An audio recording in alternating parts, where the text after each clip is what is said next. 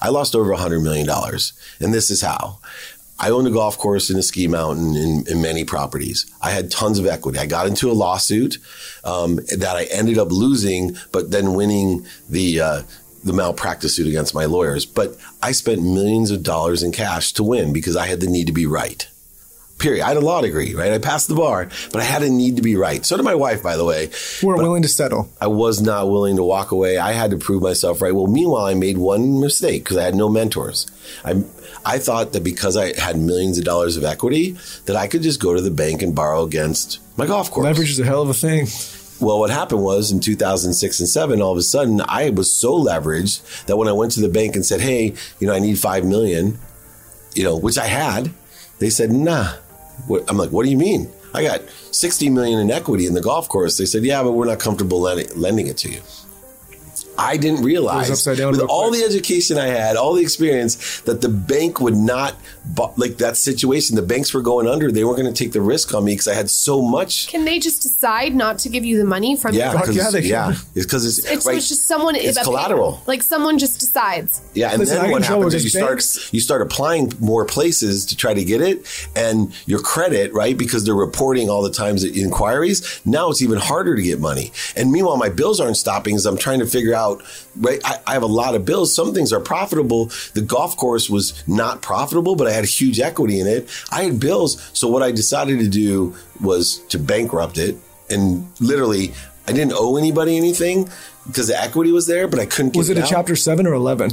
Chapter 7. Okay. So yeah, but like literally I had to give what's the difference? 7 and one's a restructuring and one's a straight bankruptcy. It clears all debt. Which is 7 is the one I did, which clears all debt, and you create a bankruptcy trust, and then they pay all the debtor. So what happened was I had enough equity that they were now forced to sell the properties, and everybody did okay.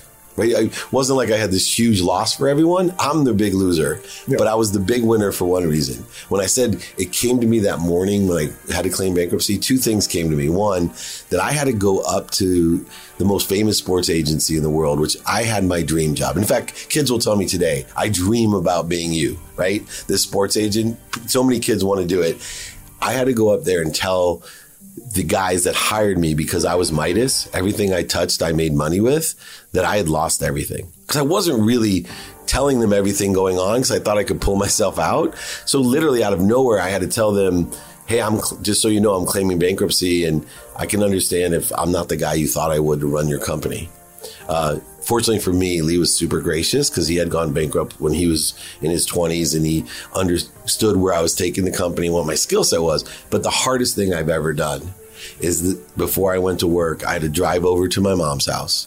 Only reason I ever wanted to be rich from 5 years old on, and that's all I wanted to be, was to buy my mom a house and a car.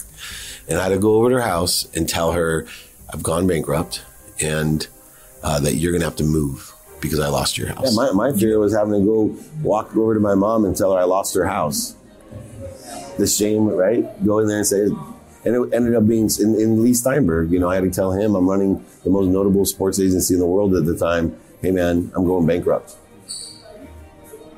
But I owned it. It was freeing because both of them responded, in even a way better way than I thought they would. And I was terrified. And I kept working myself through the fear, just saying, take accountability, own this, illuminate it, everything will be fine. And if not, then they don't know, they don't appreciate who I am, right? If not, then they'll fall away like all the other bad people that I surrounded myself with. But it was the opposite. My mom's reaction was, what can I do for you? Can I give you money? It's okay.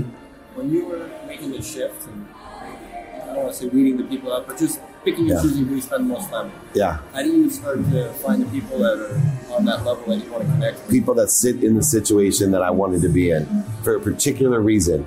So like Warren Moon, he had this calmness, meditative calmness. I wanted him to teach me how not to overreact to things, right? Steve Wynn, relationship to money. So find people that sit in the situation or have knowledge that you want. Everyone will help you.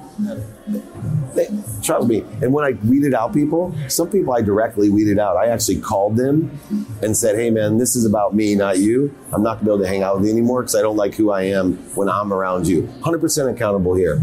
Nothing about you. It's about me. I don't like me. So I don't want to be around. I don't want me not to feel good.